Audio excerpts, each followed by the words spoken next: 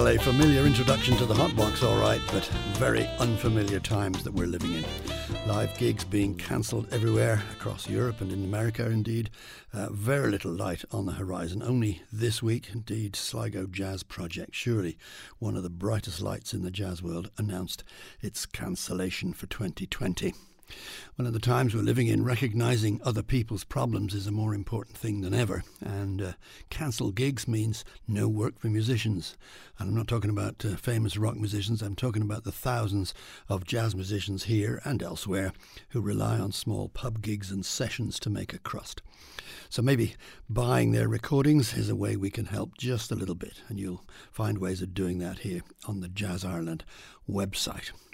Well, on a brighter note, it's always very exciting for me and a personal pleasure to put up a brand new Irish album and to be able to give it a 5-star rating. And it falls to me to do just that right now.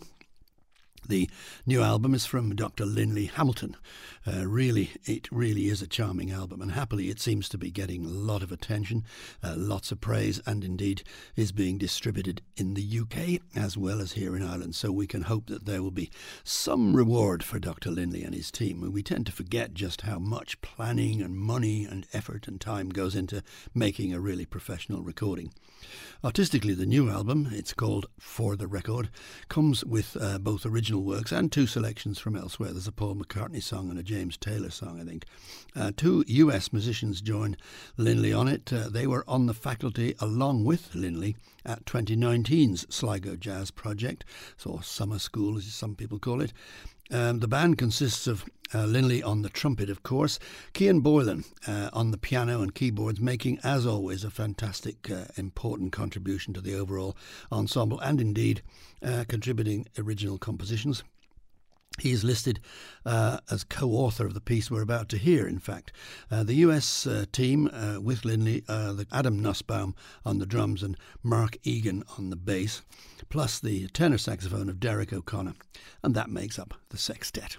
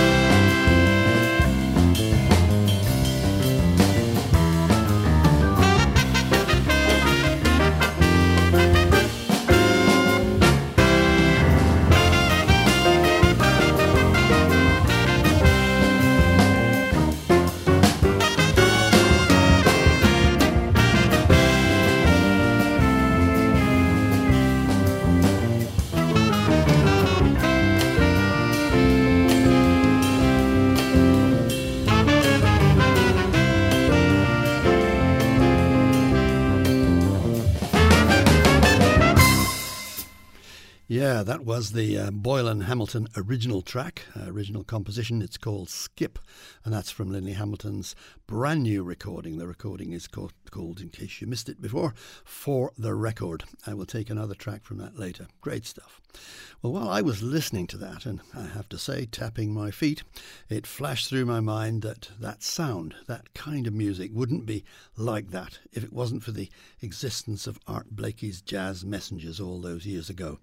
And that in turn reminded me that it's 100 years since Mr. Blakey made his very inauspicious entry to the world. He was born at the end of 1919, actually, and he was born in circumstances that were, to put it mildly, not ideal. But once Art had learned his trade, he was to become one of the most important jazz drummers of all time and the leader of a long-running series of bands under the title Jazz Messengers that laid down some of the ground rules for the music that still apply today.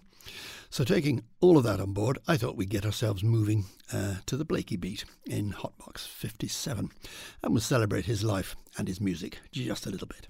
This is Along Came Betty.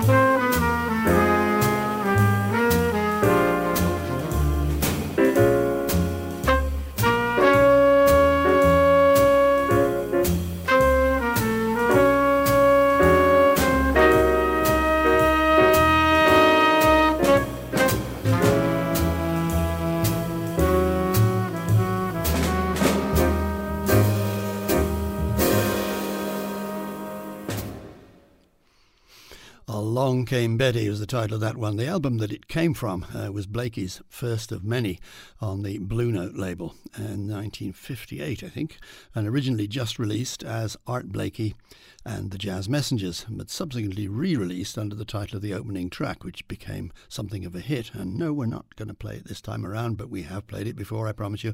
It was a very big hit. It was composed by the pianist Bobby Timmons, and it was called Moanin', a song that went on to have a life of its own, as it were. No, the track we heard from that album, Along Came Betty, I hope it underlined for you my comment that we wouldn't be where we are today in the terms of the sound of the music if it wasn't for Art Blakey's sound.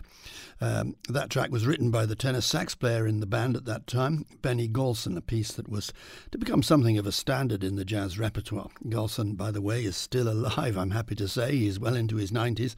I had occasion to ring him at home some years ago, and I apologised profusely for getting the time wrong and ringing him at a very early hour, New York time. No problem, he said. I was practising, which I thought was pretty good for an 86-year-old at the time.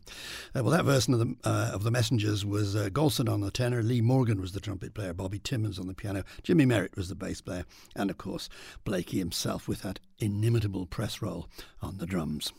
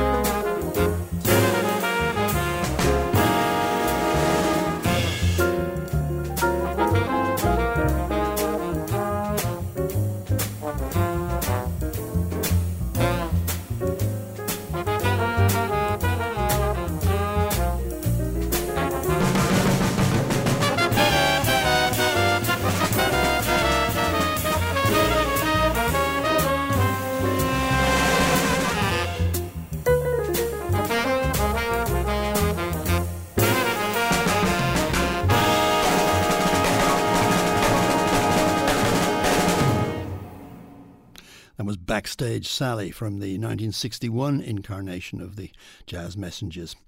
And we're going to jump straight ahead now, 20 years actually, almost to the end of Blakey's career, 1981, when he'd hired as musical director a young trumpet player, I think he was just 21, by the name of Wynton Marsalis. Well, the same rules applied. Young talent providing a lot of the compositions, organising the arrangements, organising the logistics of the recording session, and then feeling that pressure from behind them in the fantastic drive off the drum kit of Art Blakey. As one of the musicians said, and I'm not quoting exactly, but more or less, when you hear Blakey's press roll up your arse, you'd better be as good as you can be.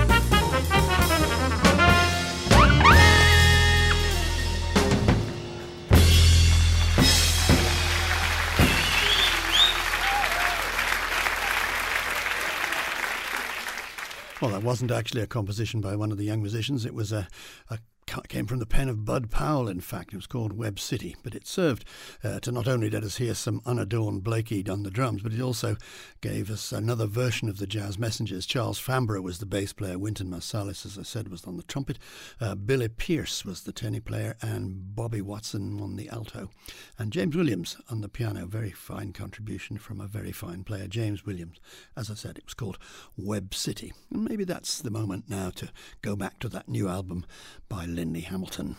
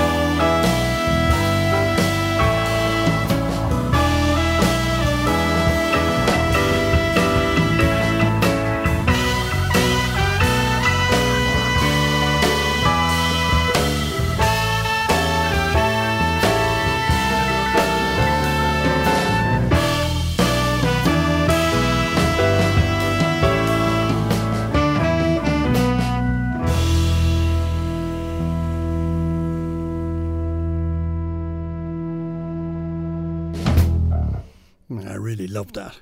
What a great keyboard sound all the way, and that marvellous bass of Mark Egan. Wonderful brooding tension all the way through. The piece was called Sherwood Baby. Lindy Hamilton's new album, it's called For the Record, and it's on sale now wherever you buy your albums. Good as it is to announce one new 5-star album from the Irish jazz world, it's even better to be able to announce two. And that's the privilege I have in Hotbox 57, letting us in on the new work of Carol Nelson. Aficionados will know, you probably know Carol as one half of the award-winning group Zrazy, that a couple of years ago she released an album of her own music to a great deal of critical acclaim, and now she's done it again. It's a trio album, and I don't think she'd mind me describing the content as quite introspective, and for me, and indeed many people I know, it's music that really speaks to you. She's joined on the recording by Cormac O'Brien on the upright bass and Dominic Mullen on the drums. The theme of the album, which is more than hinted at in the album's title, Arboreal, springs from her sense of the, as she puts it, interconnection of all living things, and consequentially the threat that we represent to that interconnectivity with our abuse of the natural world. So without more ado, let's hear the title piece, Arboreal.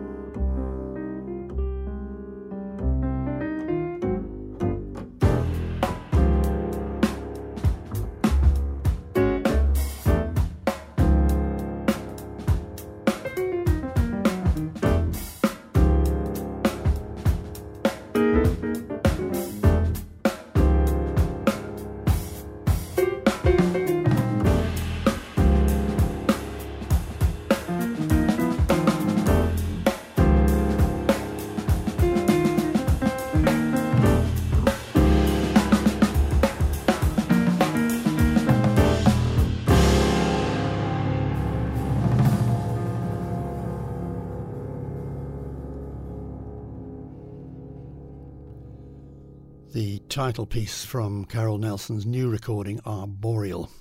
I should mention how nice it is to see that some establishment bodies chipped in to support this recording, the Arts Council specifically, and the Carlo Arts Office, and it sure was worth it. Well, let's go straight into another piece from it. Did I say that all 10 compositions come from Carol's own pen? If not, I certainly should have. This one is called No Mud, No Lotus.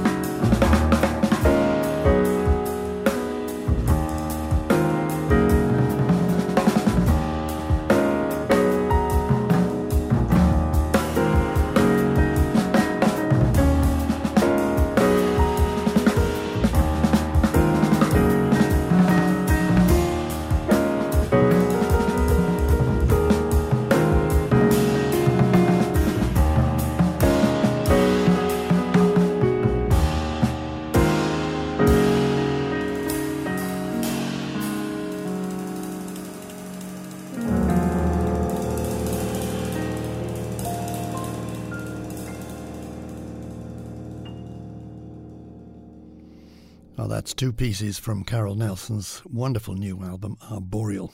That piece was called No Mud, No Lotus. Some nice bass and drums there from Cormac O'Brien and Dominic Mullen. And as I said earlier, Carol's music really, well, it talks to me anyway, and I think it maybe talks to you as well.